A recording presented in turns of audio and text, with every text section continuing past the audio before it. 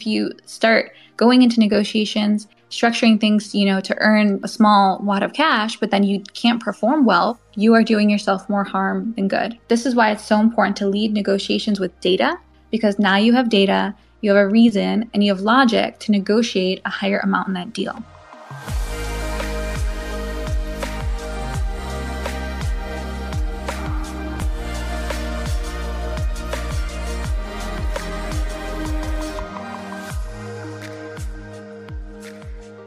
Welcome back to On the Horizon. This is Melrose Michaels. I am your host, and I'm here to share what's worked for me in building my adult creator business to try to make building yours just a little bit easier. Let's get into today's episode. Who misses free and affordable ads without the anti-sex work rhetoric?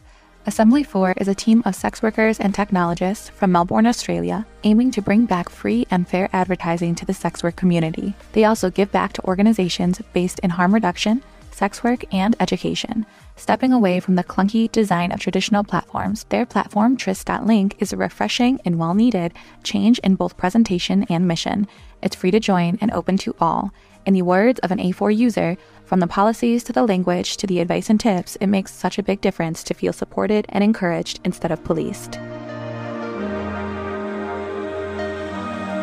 Hello, everyone. Love seeing it. Thank you for coming back week after week. Today, I want to focus our space all around the art of negotiation. I've been told personally on multiple occasions now that this is a skill that I'm particularly strong at.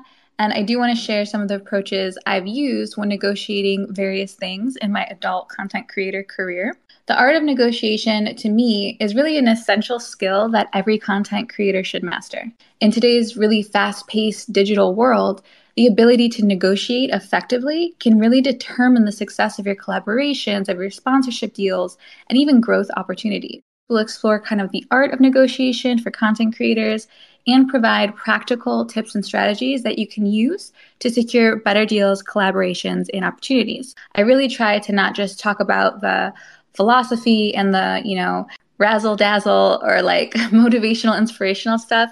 I do include a little bit of that because I do think it's important, but I always want to make these spaces very tangible and tactical where you can actually take the information, go put it in practice the next time that situation arises and benefit from it. So that being said, the most important part of what I want to touch on is the importance of terms. So most creators focus really heavily on the financial aspect of negotiations, as in what is the monetary amount that they stand to gain. However, the most important part of any negotiation isn't about controlling the money, but rather the terms. And if there's anything that you take away from today's space, please, please, please take that single piece of information. So to highlight this, the importance of terms, I want to consider a brand that we're probably all really familiar with. So Rihanna's makeup brand, Fenty, is actually a partnership with a company called LVMH. They're a massive company with lots of retailers like Sephora, etc. And Rihanna structured the terms of her Fenty deal so that she was only paid $10 million to do the deal, which for her is probably pocket change, but she negotiated ownership of 50% of the company. So that single deal, because of how she structured it, makes up 80% of her $1.8 billion net worth. Now, in contrast, to really highlight the importance of this and why I think it's really interesting, you can consider that deal structure compared to Michael Jordan's, who negotiated to do his Jordan shoe deal and agreed to 5% royalties on each shoe sold. Now that probably sounds at first, thought like, okay, that's a pretty good deal, 5% of everything sold. Obviously, we all know Jordans have sold for lots of money all the time for many years. But in 2022, the brand did $5.1 billion in revenue, not Michael Jordan, the brand, his Jordan shoe brand. And that only earned him a measly $256.1 million. Now, these numbers are abstract, so I'm going to put this in perspective a little bit. If he had structured his deal more similarly to how Rihanna had structured hers with Fenty, he would have earned tens of billions of dollars. So to put this in simple terms, Air Jordan shoes, which have been around since 1984, earn Jordan about 14% yearly of what Rihanna earns off of her Fenty brand deal. And her company has only been around since 2017. This is why the terms are so much more important than the initial amount of money offered in a deal. Because the real money is made on the terms, not the check that's written when you shake hands with someone. Most multimillionaires and most billionaires earn their money off the terms of the deals they structure, and you should be approaching deals the same exact way. If you're enjoying this podcast episode so far, please take one moment to share it with another one of your adult content creator friends, because you know what the rule is here. We do not gatekeep, and we want to make as many adult creators' businesses as easy as possible. And you sharing this episode with them might do exactly that. Thanks so much in advance. Now, imagine in mainstream adult industry, so in mainstream porn, if you had a choice of not getting paid your flat rate to shoot, but instead being paid 1% of every view, or a certain percentage of every clip sale, or a certain percentage of subscriptions to whatever that studio's website is, that would have earned you a lot more money than whatever that flat rate was to shoot. And this is the reason that they, mainstream industry porn, production studios, etc., that's why they don't opt to run their businesses this way. It's because it benefits them more not to. And the average performer is usually very happy to make and take that $1,000 flat for their day of work instead of negotiating something different. And given this industry has changed a lot over the years, and structuring a deal about content you shoot with a production company which has all the leverage compared to you, the performer, who could honestly be easily replaced. There's a lot of very eager performers trying to, climb their way into the mainstream porn industry.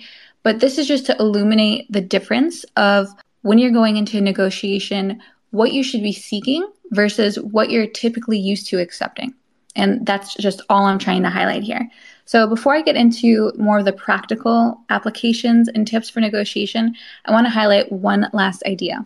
This aligns with focusing on terms rather than the short-term payout, because it's a lesson in waiting for long-term payoff over the short-term win. So the longer you can wait for gratification, the better the gratification is. You can apply this to pretty much anything in life. You will also see this is kind of an issue for majority of people because we just aren't willing to wait for things. It's why most diets fail. It's why most people aren't disciplined about going to the gym. You can apply this to so many segments of just everyday life because people can't wait to delay gratification long enough to benefit from their hard work, a year from now, 5 years from now, 10 years from now. We all live in a world that's very instant gratification based. We get dopamine hits and likes on pictures, and we swipe right for Tinder, and all of these things are instant gratification. And it's taught us that if we don't get what we want right now, that we should just abandon it. In a previous Twitter space, I spoke kind of about the same idea, but under the different topic of branding. So I mentioned that if you can't do something forever, then don't do it at all. And this idea kind of stems from the reality that the best things in life do take time, and gratification needs to be delayed long enough to benefit from it. You can't build big, meaningful things overnight. Amazon, for most of you who don't know this, it used to actually be an online book retailer. The company was founded in 1994 by Bezos, obviously, and he delayed gratification 29 years to be where he is now. That's almost 3 decades. And now he gets to build penis rockets because he's one of the wealthiest men on the planet. Not that he's someone to idolize, but you get the idea of waiting and delaying gratification to get the outcome you want. It's a really important piece of business and of life if you want something that's really meaningful. So to wait for gratification and waiting for things to pay off, basically to wait for anything in life, because good shit, no matter what it is going to be, it's going to take time.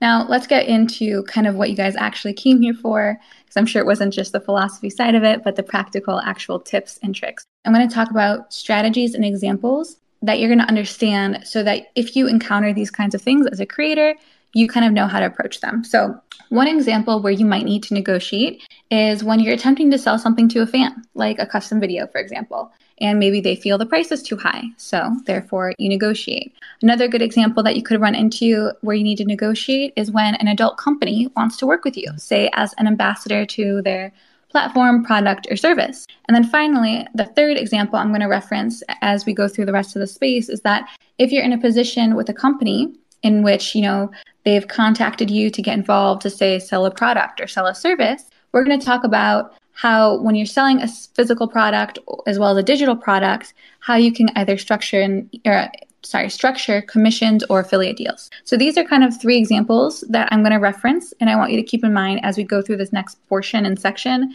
because I'm going to use those examples to help illustrate these ideas really clearly in your mind. So the first and most crucial part of negotiating is being incredibly self-aware of your actual worth and value. When I say this isn't me saying like the mantra, like know your worth, because yes, of course, know your worth, but this is actually on the idea of cold hard data, factual evidence to demonstrate your worth. I cannot tell you how many creators go into deals thinking because, they have 1 million Instagram followers that they deserve big lucrative deals on things, when the reality is that maybe they're shadow banned or their audience is really unengaged. And if they were to try to sell something to said audience, less than 0.001% of their followers might actually purchase it. And to put that into, plain terms, that's 10 people. So you have to be very realistic and have an actual self-awareness of your brand power and how you can move money when going into a deal. These deals that there are deals, I guess I should say, that I've entirely declined because when I realistically looked at my audience, I knew that product or service wouldn't resonate.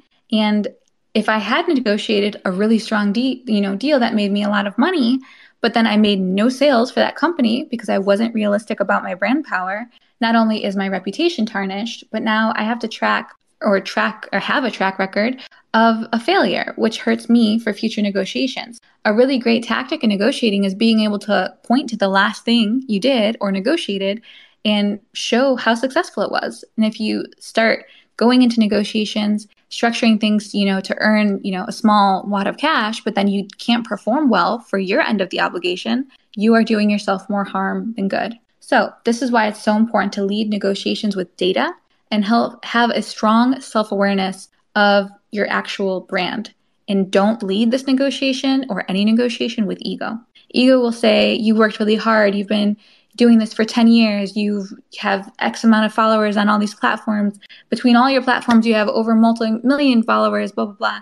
Okay, but the real thing that should drive negotiations is data. How much of my audience is engaged? If I put something out there, how many of them are actually going to go purchase it? How strong is my brand? If I decide to show up to an event, how many people are going to come to see me? You need an actual self-awareness and actual data on what your brand power is, not just leading these things with ego and kind of like what you look like on paper, because that's not going to translate. So an example, do I want to be paid like $5,000 to show up at an expo to take pics, sign autographs, whatever? Sure, of course I do, because that's my ego talking. But do I realistically think that at that expo, I could sell more than $5,000 worth of tickets for fans strictly coming to see me and take photos with me and get signings from me? Can I pull that kind of in-person audience at this point in my career? No, realistically, I do not think I can. So why would I ask for that? A fundamental key to structuring good deals is that both parties are going to walk away happy and everything genuinely feels mutually beneficial. This is how you build lucrative long-term relationships, and that is really the point of the game. So with that being said, I want to run with this topic of knowing your value. So understanding your worth as a content creator is crucial in any negotiation. You're going to consider factors like your audience size, your power to move an audience to other platforms, in-person events, what kind of audience you can attract and actually have show up at those events, or your power to drive behavior, such as purchasing something. Also, you're going to be mindful of your engagement rate, your niche expertise, and the quality of your content. The more you recognize your genuine, quantifiable value, the more confident you'll be going into negotiating better deals and better collaborations. So this is really where my first tip is going to come into play.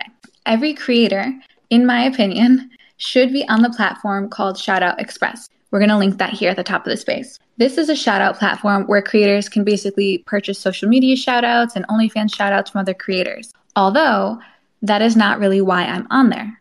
Nor is it why I think you should be on there. The reason to be on this platform for me is, one, to figure out the market value of your shout out on your socials. Yes. And selling a few shout outs to kind of figure out how many followers you are driving to a new creator when they purchase those shout outs. yes, you want to do that because that'll help you to price those future shout outs accurately. This is obviously a trial and error process until you've identified the market value of your story post, your feed post, your tweets, your OnlyFans posts, etc. But the real magic of being on this platform is that you have a public display of the value of your audience. I can't tell you how many companies have come to work with me and put things in the terms like promote X thing X many times per week on your Instagram story and your Instagram feed and tweet X many times per month, all for say $3,000. But when you actually go to my Shout Out Express page and you do the math on how much an Instagram story costs, a feed post costs, or a tweet costs for even another creator to purchase from me,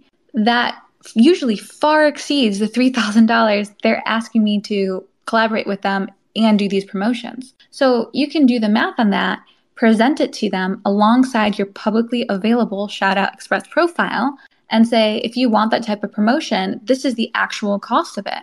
Because now you have data, you have a reason, and you have logic to negotiate a higher amount in that deal. So having a Shout Out Express profile and I guess being on their platform to me is way more of service in terms of a negotiating tool necessarily than shoutouts. Shoutouts as they stand now, I mean, unless you're going to try 100 shoutouts, test them, track their usage, and if you got gains or not, and then rinse and repeat, it can be a really long, tedious process in terms of driving traffic. There's better options coming down the pipeline for us for that in the future. But utilizing their platform, even if it's just in the single capacity, to be able to point to it and negotiate off of those rates is a very, very powerful tool. So I highly recommend you get on that platform if you're not on it already. Another key area I think that creators tend to fail in negotiations is just in doing the basic research. So before entering any negotiation, research the party that you're going to be dealing with. Understand their goals, the objectives, the reputation in the industry. There is a quote I love, and I'm not sure who said it, but it states that you only get one name. And that emphasizes the importance of reputation in this business. If you don't research a platform or a company or a product and you go and promote it, you've now tied up your name with a tarnished one. And this is very hard to come back from. It can take years even. So save yourself the pain and the setbacks to really just do the research and know who you're dealing with in business and what they do. There's a particular brand out there right now that I'm not going to name, but it's being widely promoted by creators, even though they're not running their business correctly and they're also a little bit misleading. I probably see 10 to 15 creators in my timeline talking about the specific brand publicly. And while I'm not going to get into that in depth here today, I will be addressing it down the road. But this is why it's really important to know who you're getting in bed with, so to speak, because it pertains and it impacts and it will affect your business and also your trust with your audience, whether that be other creators or whether that be your fans, whoever it is you're trying to sell or help or incentivize. Another part of this equation is going to be defining your goals and your desired outcomes before you start the negotiation process. So every deal you negotiate, you should have clear desired outcomes for each party to know what everyone's working towards and achieving. Having clear objectives will help you stay focused and also make better decisions and avoid being swayed by emotions or external pressures. A great tactic to use when negotiating a deal is that if you can clearly identify what the other party's desired outcome is, you can strengthen your pitch to them by speaking to what they want and not what you want. So for example, let's take this idea or this example of negotiating with a fan about the cost of a custom video. First off, let's set the terms. This fan wants, say, a 10-minute custom video from me. It's a solo masturbation video, and those are their terms. Now, the first thing I'm going to do in response to that, say it's a DM message, is use a little bit of sales psychology to price anchor high. This isn't a negotiation tactic. This is just a sales tactic. So I might reply with something like, yes, babe, I would love to make that custom video moaning your name while I get off to the idea of you inside me. My custom videos run about $100 per minute. So a full 10-minute custom is going to be really expensive. That's like $1,000, hon. Now, that price point is going to shock the fan tremendously. At this point, they're likely regretting even asking me about a custom video in general. So now I'm going to follow up my last message with the second message. But to be really honest with you, our conversation up until now has been really fucking hot, and it actually has me incredibly turned on. So maybe we can compromise on that. If you're willing to tip $4.99 now to lock in the custom so that I can come today, I'd be open to filming it half off for you. So now I've price anchored high, meaning that my new price of $4.99 appears wildly reasonable to them. If I had told them that number out of the gate, that $4.99 price would have been still too high in their idea. But since I anchored the price at $1,000, now $4.99 seems incredibly reasonable by comparison. Let me be clear. That's not a negotiation tactic. That's just a bit of sales psychology. And that trick alone has gotten me, an incredible amount of really quality customs. However, let's say that this fan still feels that's too much and we have to negotiate. This is where that tactic will come in. Maybe he responds with, that sounds like a really good deal, babe, but my budget is only $200. Now I know his max spend and I can negotiate down the terms of the video itself, because ultimately terms are going to be more important than the price. So I'm going to reply with something like, okay, I totally understand that you want to stay under a specific budget for this, hon. That's totally reasonable. That's step one, showing them that you validate and you understand them. And now you can pitch your new terms. So I would continue with something like, that's only enough for a 2-minute custom, unfortunately, which isn't going to be long enough for me to actually come for you, babe. How about we do a 5-minute solo masturbation video with me saying your name in it instead? So now I've set new terms. I've made $200 for 5 minutes of work, and I can always re-edit that name out and resell that custom if I choose to other fans, depending how you run your custom business model. The idea being, a part of negotiating that creators tend to overlook is this idea that if you're not getting your way, it's more important to get your way than to get the deal closed. So always remember that getting your way can also result in $0, whereas getting the deal closed results in some dollar amount, which is ultimately the goal.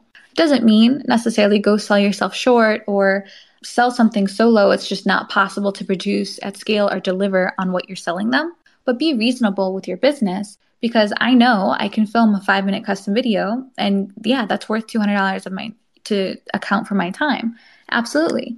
Can I film a 10-minute custom video for $50? No, that's not worth my time. So if a fan can't pay $4.99 for their custom, am I going to be so stuck on that price point that I decline their offer for $200? No, because ego shouldn't drive my decisions. I'd absolutely choose $200 over $0 any day of the week. And I'm hoping a lot of you listening would feel that way as well. So remember, the goal in negotiating the deal is so that both parties walk away happy.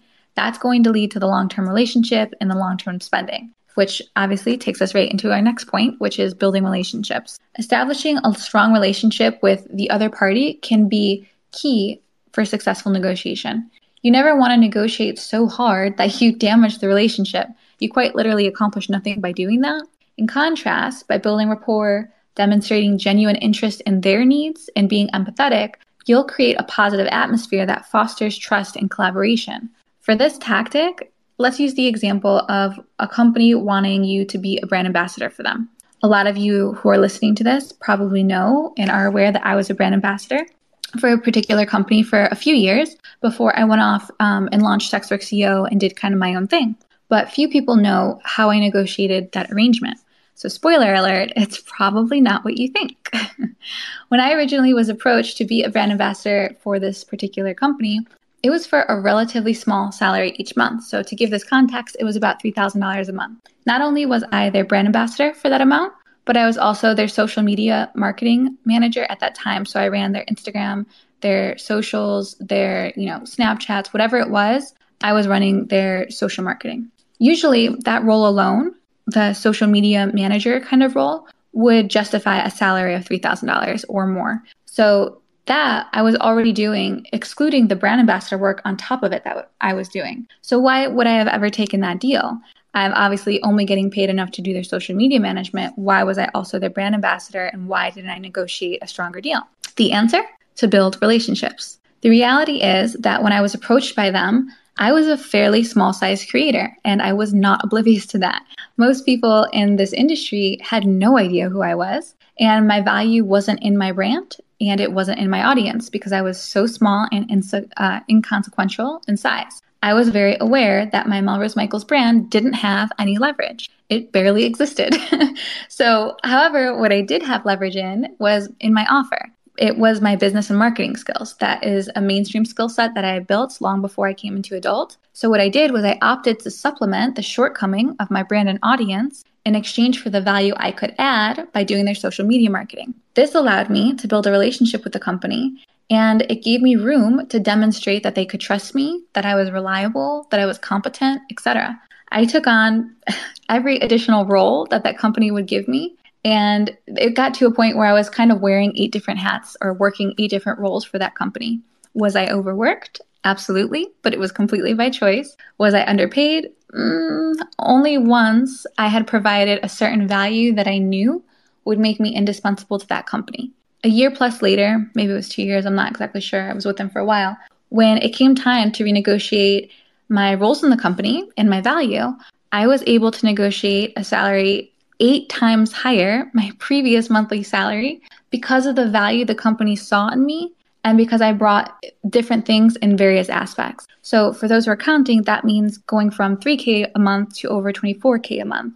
But it took me 1 year plus of doing the hard, boring, overworked work to demonstrate my value, build the relationships, and give everything I could to all of those roles within the company. So I delayed gratification, I proved my value, and I built relationships. And that's kind of what got me there. So that all being said, this is the importance of building relationships, but I'm sure some of you are wondering like, okay, well, what happened?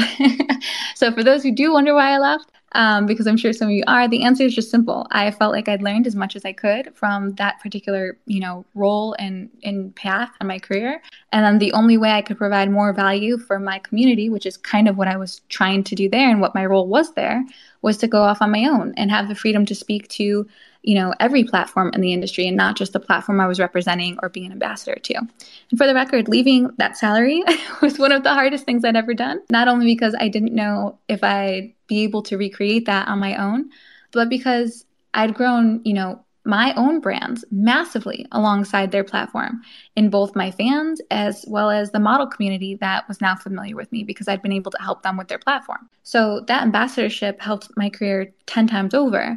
And if I had to do it all over again, I absolutely would in a heartbeat. I still have a phenomenal relationship with that company, and I'm fairly confident that you'll even be seeing them work more closely with Sexwork CEO in the future as well. But all of this to say, again, relationships really, really matter. You can't build good business relationships without this next skill, which is active listening. Active listening is vital to any negotiation, and it not only just shows, respect, but it helps you understand the other party's perspective. And this can help lead to creative solutions. So when you're actively listening, you're more likely to find common ground and also reach a beneficial agreement that's mutually beneficial. For this example, let's highlight that idea of a company approaching you to sell something on their behalf. Say they want you to help sell their line of sex toys to other creators in the industry. When you're talking to this company, you are actively listening to them describe their needs and their circumstances. So they tell you that they're a new company, they are quite small in size, and they don't have a huge marketing budget to work with. But they'd like to collaborate with you and help you get their sex toys out to more creators. What do you do next? Do you ask to be a brand ambassador to them? Probably not. As they said, they don't have a massive budget, and you as a creator likely don't have a huge audience of other creators, but more likely a huge audience of fans. So it might not be the right audience for that. So do you try to negotiate terms for a salary to just promote them monthly, say on your socials? Wrong again, because for pretty much the exact same reasons, you having a fan audience as opposed to a creator one, your salary would likely be more than the sales you could drive for them. So then what should you do? Well, if you're listening to what they've described to you, you know that they don't have a lot of money to play with. So the best route would be to strike a commission or an affiliate type deal with them, where say you get paid 5% of all the sales you drive to them, either with like a tracking link that attributes 5% of the sale automatically to you, or even with some sort of coupon code that creators could use at checkout. This type of deal demonstrates that you hear the company and what they need, which sounds like sales, and that you're willing to be compensated on what you can actually contribute to their goal. A lot of deals are killed because one party isn't actively listening to the other, but rather they're concerned with just cleaning up cash, and oftentimes that other party simply doesn't even have that cash to offer. This is where this next part of the strategy comes in, and that is being flexible but being firm. While it's super important to be flexible during negotiations, you also don't want to compromise on your core values, your quantifiable value, or your goals. Be prepared to, yes, make concessions, but know your boundaries and stand firm when it's necessary. So a successful negotiation involves, of course, give and take, but don't be afraid to ask for concessions in return for those that you might be making. It took a lot for me to really get comfortable with asking for what I wanted in negotiations. But when I realized that I could clearly just point to evidence of why I'm worth XYZ or why XYZ makes sense to establish with me, maybe that's in terms of data, experience, your track record with other companies, whatever that evidence is, it makes this negotiation process easier to do. Just the other day, I was negotiating an affiliate deal for Sexwork CEO with a company that agreed to pay X amount for every creator that clicked one of our links and signed it up for whatever their offer was, this company's offer.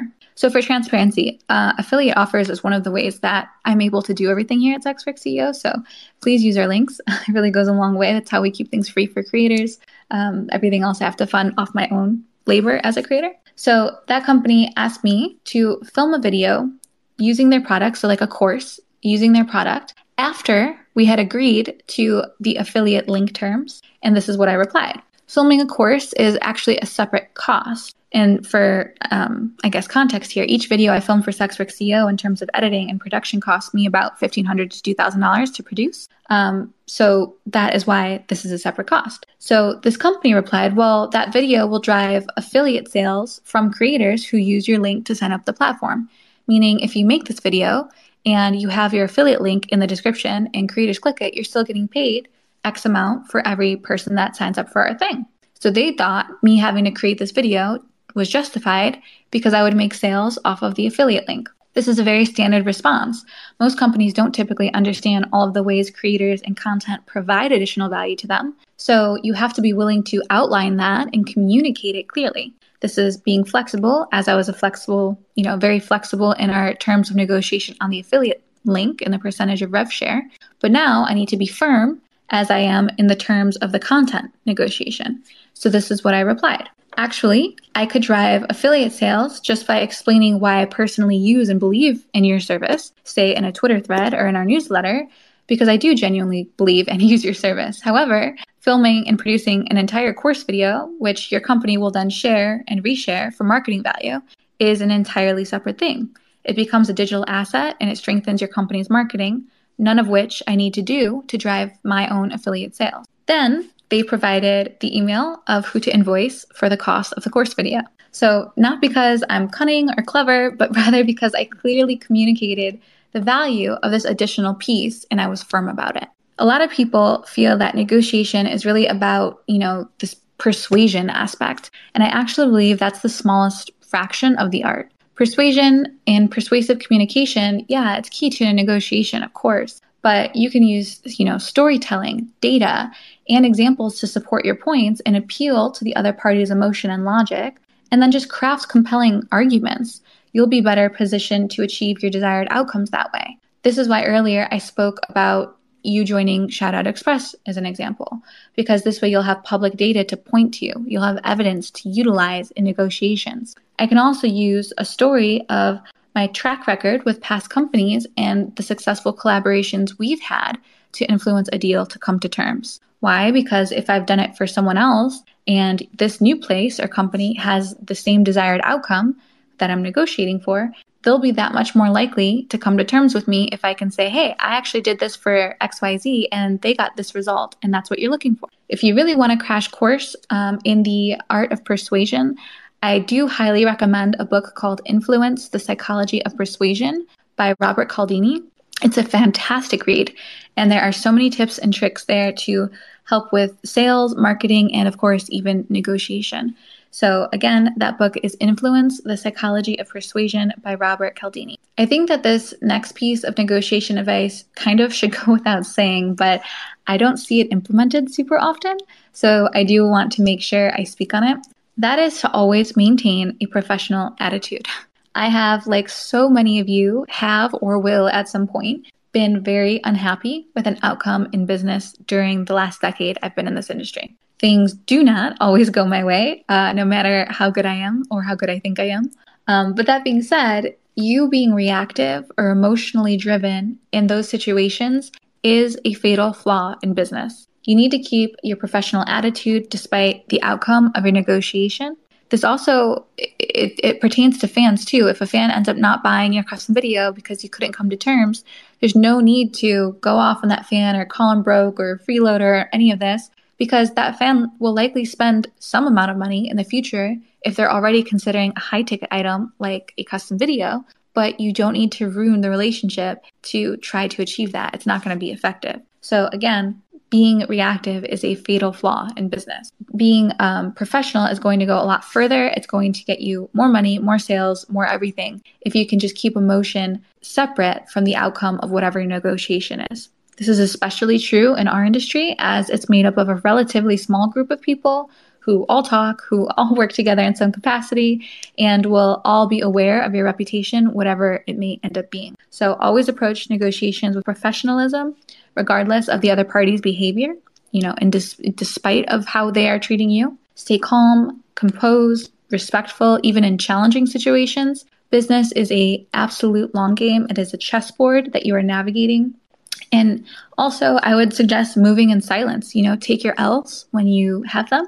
Learn your lessons that you may be needing to be taught, especially the uncomfortable ones, and keep working towards your goal. Your demeanor can really set the tone for the entire trajectory of your career, including future negotiations, and it can influence future outcomes as well. So this next part is all about preparing for objections. When you're negotiating, there is going to absolutely be objections, whether it is a fan objecting to your price, or a company objecting to your salary for an ambassadorship, or a product or service objecting to the commission or affiliate structure that you're asking for. You need to be prepared for these objections and also have responses ready. This is part of negotiating. Anticipating potential objections or concerns from the other party and preparing well thought out responses for those objections. This will demonstrate your understanding of their needs and showcase your commitment to finding a mutually beneficial solution. When a fan objects to the price of a custom, you demonstrate you understand where they're coming from and you offer them a new compromised solution that still gets them and you what you guys want.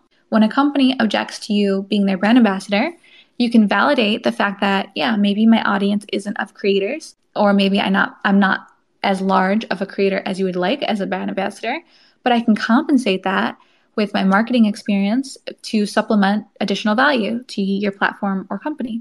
When a product or service objects to how you pitch selling their thing, whatever it might be, you can validate their objection and say, I understand that you don't have a lot of money to spend, or you don't want to come out of pocket to work with me.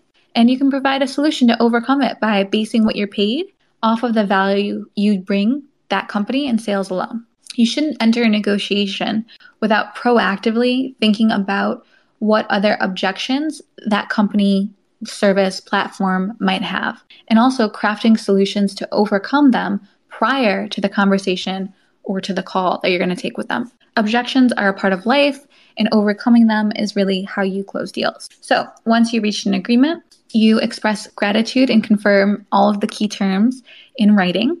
This will help you obviously avoid any misunderstandings or miscommunications and ensure a smooth transition into the next phase of your collaboration on whatever the project might be. But it will also clearly outline the expectations of both parties so that you know what you're being expected to deliver on and when, and also what the other party is expected to deliver on and when. So getting those things in writing is just going to help nurture a long-term business relationship, because nothing gets left up to chance or to be unclear. It's all there in black and white to reference by either party at any time. So mastering the art of negotiation can obviously open doors for new opportunities and help you secure better deals as a content creator. But if done carelessly, it can also close them. So by following the strategies outlined in today's space, I hope that you feel well equipped to navigate the complex world of negotiations and emerge with more rewarding collaborations and partnerships. And remember, again, the biggest takeaways: the one who controls the terms controls the deals, and good negotiation leaves both parties walking away happy. Now, I'm going to start opening this up for any questions or comments or insights or anything you guys want to come up and speak to or speak about. And then while you guys are raising your hand and I'll start bringing you up, I'm just going to go over this last part of our space and also promote next week's space in the meantime. Again, if you're not subscribed to our YouTube channel, please do that. It is youtube.com/SWCEO, and make sure to turn on the bell for notifications. I hope that you guys got some value out of this one. I worked really hard on it. I tried to pull from real life, experiences that I've actually encountered or actually had. So hopefully that kind of, made things interesting or easy to digest. But all right, we have one creator coming up, our bombshell. Let me bring you up here, darling. Hold on a sec. I'm adding you as speaker. Welcome, welcome. Oh, hello. Hi. Hello. Hi. Well, I'm Bougie, and I just wanted to ask a question whenever you're going to be ready to answer them. I don't want to. Yeah, go for it. No, go for it. Okay, so I kind of came into space a little bit late, and I'm not sure if I caught most of it or the tail end of you talking about negotiating prices as far as like customs and, things of that nature. So my question is, I'm having a hard time trying to figure out what to price things as. And I think that's like where I get stuck. In addition to that, what I do is I try to be more user friendly. Like I kind of cater to the people who, I'm not trying to, charge a astronomical amount, but I want to be fair to myself. And I'm having an extremely hard time with that. Okay. So when you're talking about pricing, are you talking about like the cost of, say, a fan site or a cost of a clip on a clip store or a cost of like a PPV and DMs? Initially, I'll say like PPV in the DM. If they're like, oh, I want a custom for like 5 minutes. I know you said something about 200. I'm like, oh, maybe I'm undercharging. Yeah. Well, it's going to depend on your audience size and also I like to think of pricing as how much like for your time, right? So like an hour of your time, how much do you make on average for an hour of your working hour?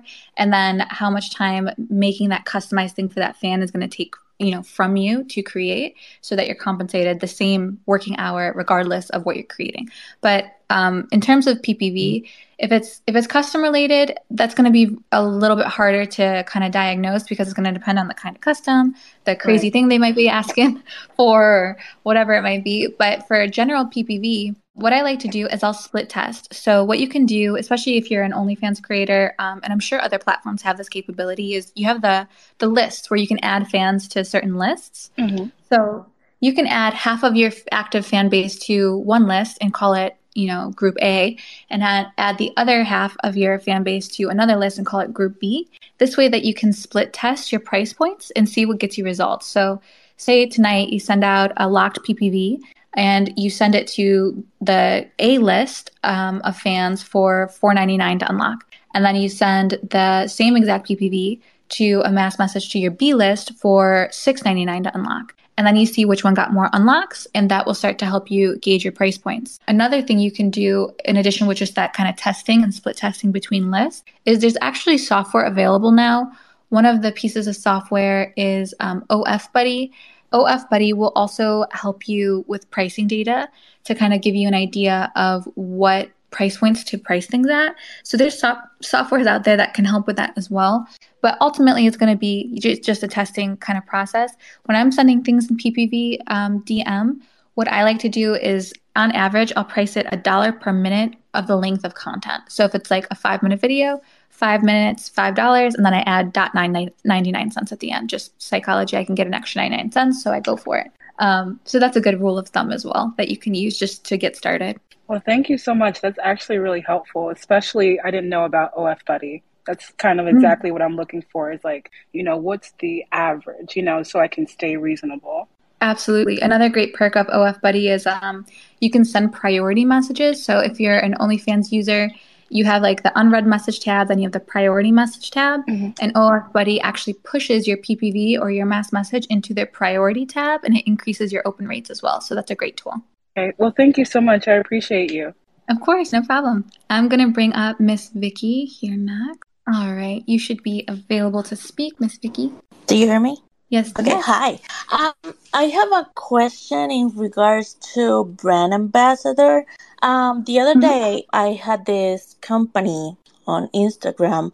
They were posting that they were looking for a brand ambassador, and I applied because they are kink friendly, sex work friendly, and inclusivity and all that stuff. For me, that's important. So when they sent me the information, I was reading all the details and all that stuff, and it seems that I have to like buy their merchandise in order to start being an ambassador. They don't offer Yeah. me any type of payment. They don't offer me basically nothing. um, Yeah. I don't know if that's normal. I don't know if I can counter that. Um, Yeah. This happens all the time. I don't want to interrupt you. I'm just passionate about this one because it kind of frustrates me, to be honest. I see a lot of, DMs. I get some of these too, where it's coming from a company, typically a small company I've never really heard of or I don't hear much about, but it can be pretty much anyone these days. Well, they'll offer you what they call a brand ambassadorship, but it doesn't have any compensation. It doesn't have any commission. And typically, what they will ask is for you to purchase something from them or to provide value to them. And what I would say to that or about that is that's not a true ambassadorship. That's not a true structured deal in your favor by any means. They're right. just trying to get someone to, represent their brand, wear their merch, and it sounds like charge you to do it. Which no matter the size you are as a creator, if you're little, if you're new, if you're big, if you're whatever, you shouldn't be charged to wear something for anyone. If anything, it should be a trade where they supply you merch at the bare minimum and then you rep their brand, especially if you're a smaller creator just getting started out. That happens all the time. I think that's fair. But for them to ask you to purchase something to represent them, I think that's kind of ludicrous personally. Right. I was like, oh wait, I have to buy in order to be the ambassador. Hmm.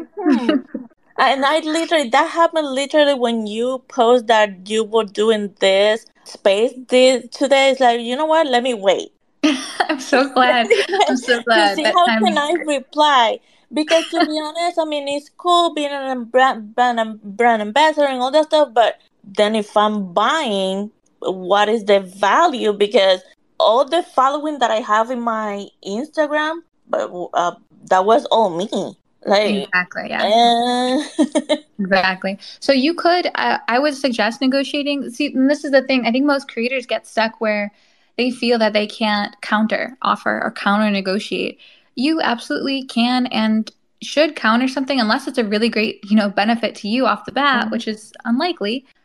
You should be countering. And even if the counter offer is just like, hey, if you send me merchandise for free, then yeah, I will post wearing it and I will tag your company's Instagram or whatever. Because even a trade is still good. Like, Mhm. creators do content trades. That's very normal. You can trade value. But to say that you should be purchasing something to promote them, I would decline that offer. But again, you can definitely counter them and be like, well, if you're going to send me merch for free because I am on your platform, I do love what you stand for, I'd be happy to represent it. But definitely counter. Okay, awesome. Thank you. You're very welcome. Let me bring up Caroline, my cosplay friend. I'm adding you as speaker. Hello, hi. God, I'm awkward. Sorry. So not awkward, you're adorable.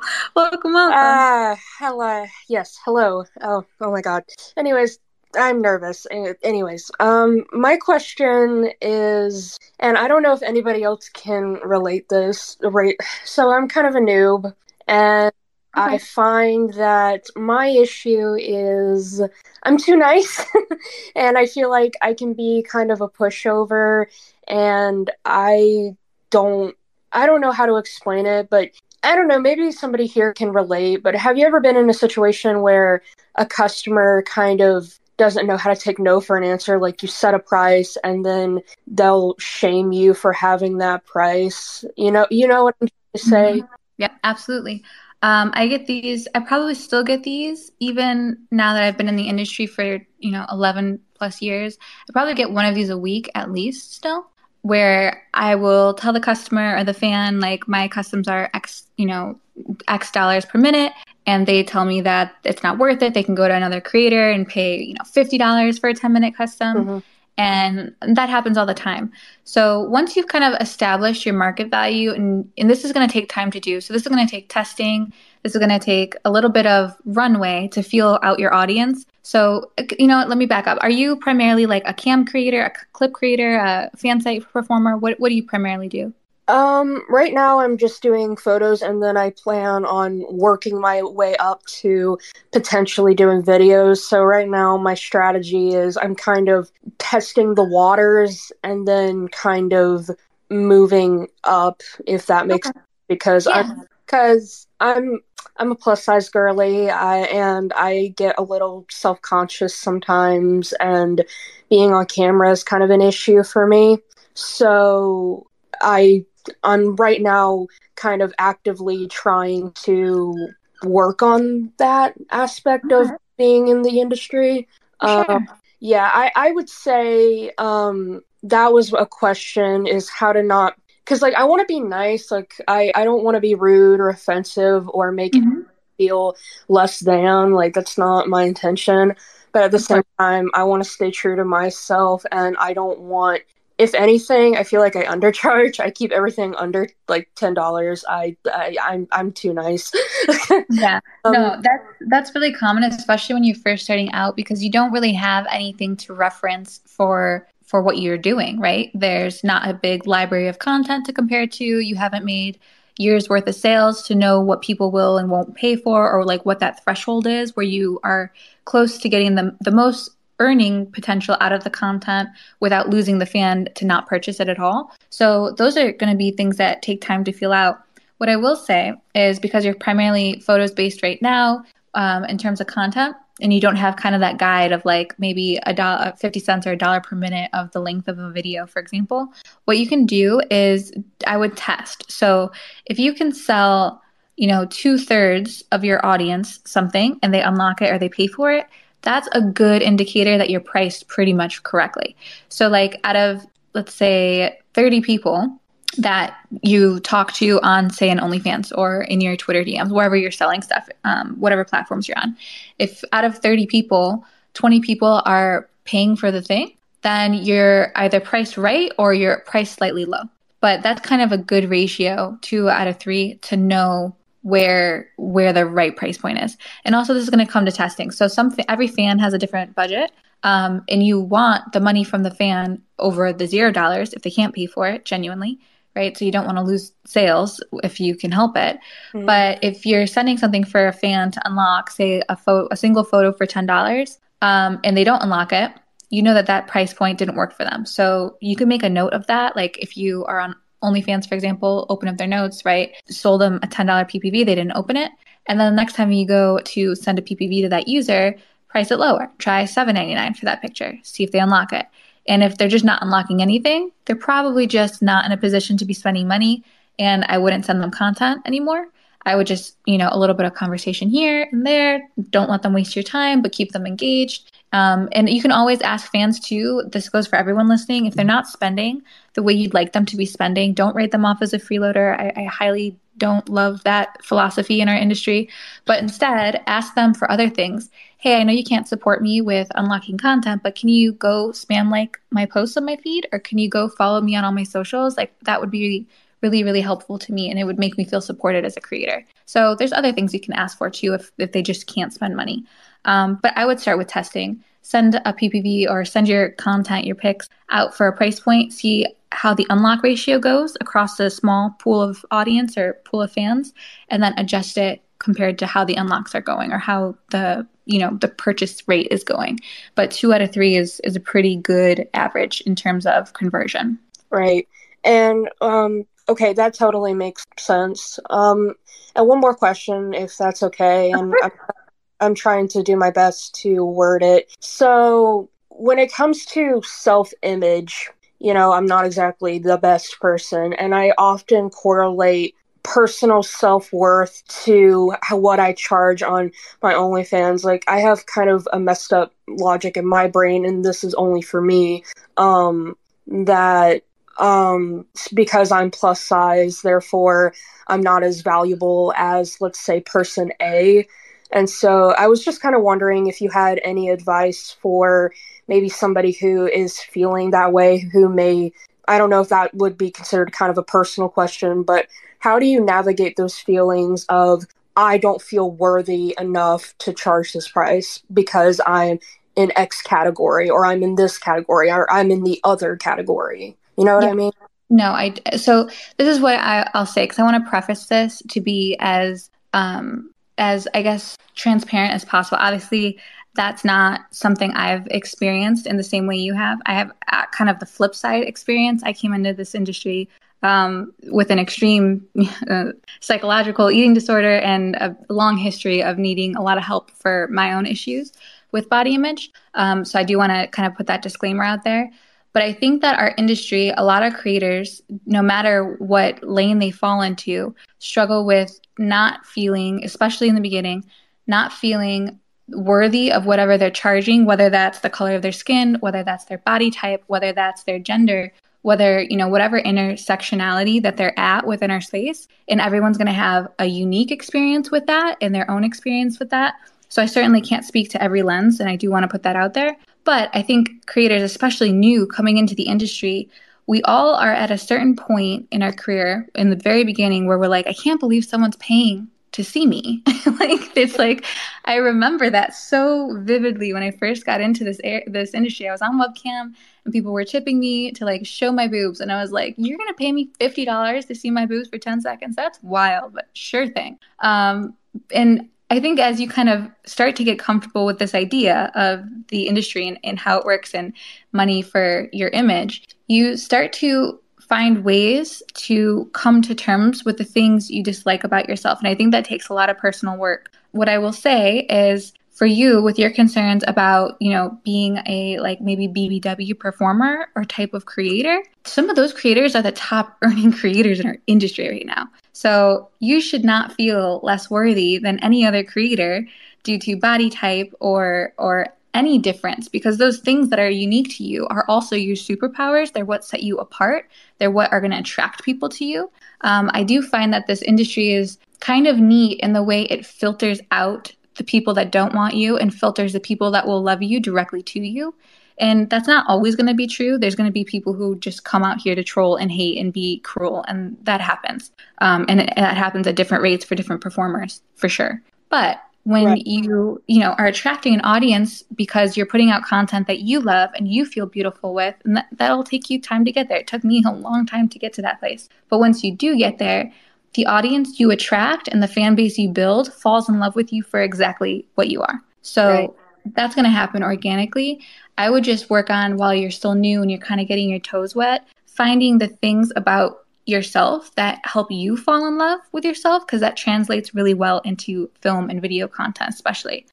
And that being said, too, I will add this last caveat just because this is my personal experience. When I got into the industry, like I said, I had a major eating disorder to a point where I literally, this is totally unprivileged speaking, but I had 5 doctors because my mom's a psycho to make sure I was staying alive. So I had a nutritionist, a psychologist, a psychiatrist, a regular, primary care doctor, and I was in more hours of therapy than work at one point. So with that, I was doing that almost at the exact same time I decided to get into the industry. And I was really afraid because I couldn't fathom how putting my body on display could impact my mental health and where I was in my own journey at that time.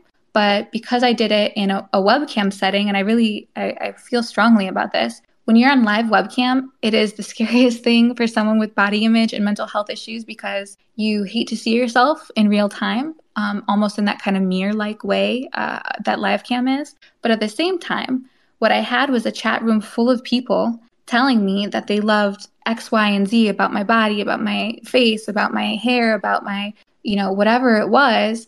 And it kind of, this chat room served as a positive feedback loop to the negative one that I was hearing play in my head when I saw the screen and I saw myself on camera. To be honest with you, that was probably one of the best experiences of my life, was getting into the adult industry via webcam, because I had this positive feedback loop in chat that was negating my negative one in my head. That was my experience. Yeah, so moral of the story is your biggest insecurity is someone else's turn on. 100%. That quote is you're not everyone's cup of tea or someone's cup of whiskey or whatever. It's totally that. Yeah. Totally. And before I go, I just want to say thank you for being brave and sharing your story. You seem like a very beautiful and intelligent person. You seem very wise and you know what you're talking about. I think you're going to go on and do amazing things, and you sound like the baddest bitch on the block, and I totally friend. But see, even your laugh is beautiful. Oh my God, God got favors. You didn't make me cry. That was really sweet. Thank you. Fair. But anyway, I love you all so much. Thank you so much for listening to the Thank you so much. I really appreciate that. Oh, you guys making this about me. I'm gonna cry. Okay, so I think that was beautiful. I want to end there, if that's okay with everyone. We ran a little bit long. I'm trying to keep these things short, but it's really hard. I love talking to y'all. Okay, I just want to wrap this up and say that while this does bring us to the end of today's space, make sure you join us next week for a Twitter space dedicated entirely to Sex Panthers. So whether you have questions next week about the courses themselves, want me to elaborate on any of the tips or tricks in them, or just want to share like some of your own results from the courses or tips that maybe you have on the platform if you're active, then we can just do that and this provide, insight on the platform and how it can be a good pillar for your creator business, or just answer any questions that maybe I, am oblivious that I was unclear about, because I'm sure that can happen too. So that being said, thank you so much for hanging out with me. I really appreciate all of you and your beautiful words and your feedback and the value you guys provided. It would be absolutely incredible if you rated this podcast 5 stars and left a little review. We want to get this podcast to as many adult creators as possible, and you taking a second to leave a couple stars and a review really helps us do that. Thanks so much. Who misses free and affordable ads without the anti-sex work rhetoric? Assembly 4 is a team of sex workers and technologists from Melbourne, Australia, aiming to bring back free and fair advertising to the sex work community. They also give back to organizations based in harm reduction, sex work, and education. Stepping away from the clunky design of traditional platforms, their platform, Tris.link, is a refreshing and well-needed change in both presentation and mission. It's free to join and open to all. In the words of an A4 user, from the policies to the language to the advice and tips, it makes such a big difference to feel supported and encouraged instead of policed.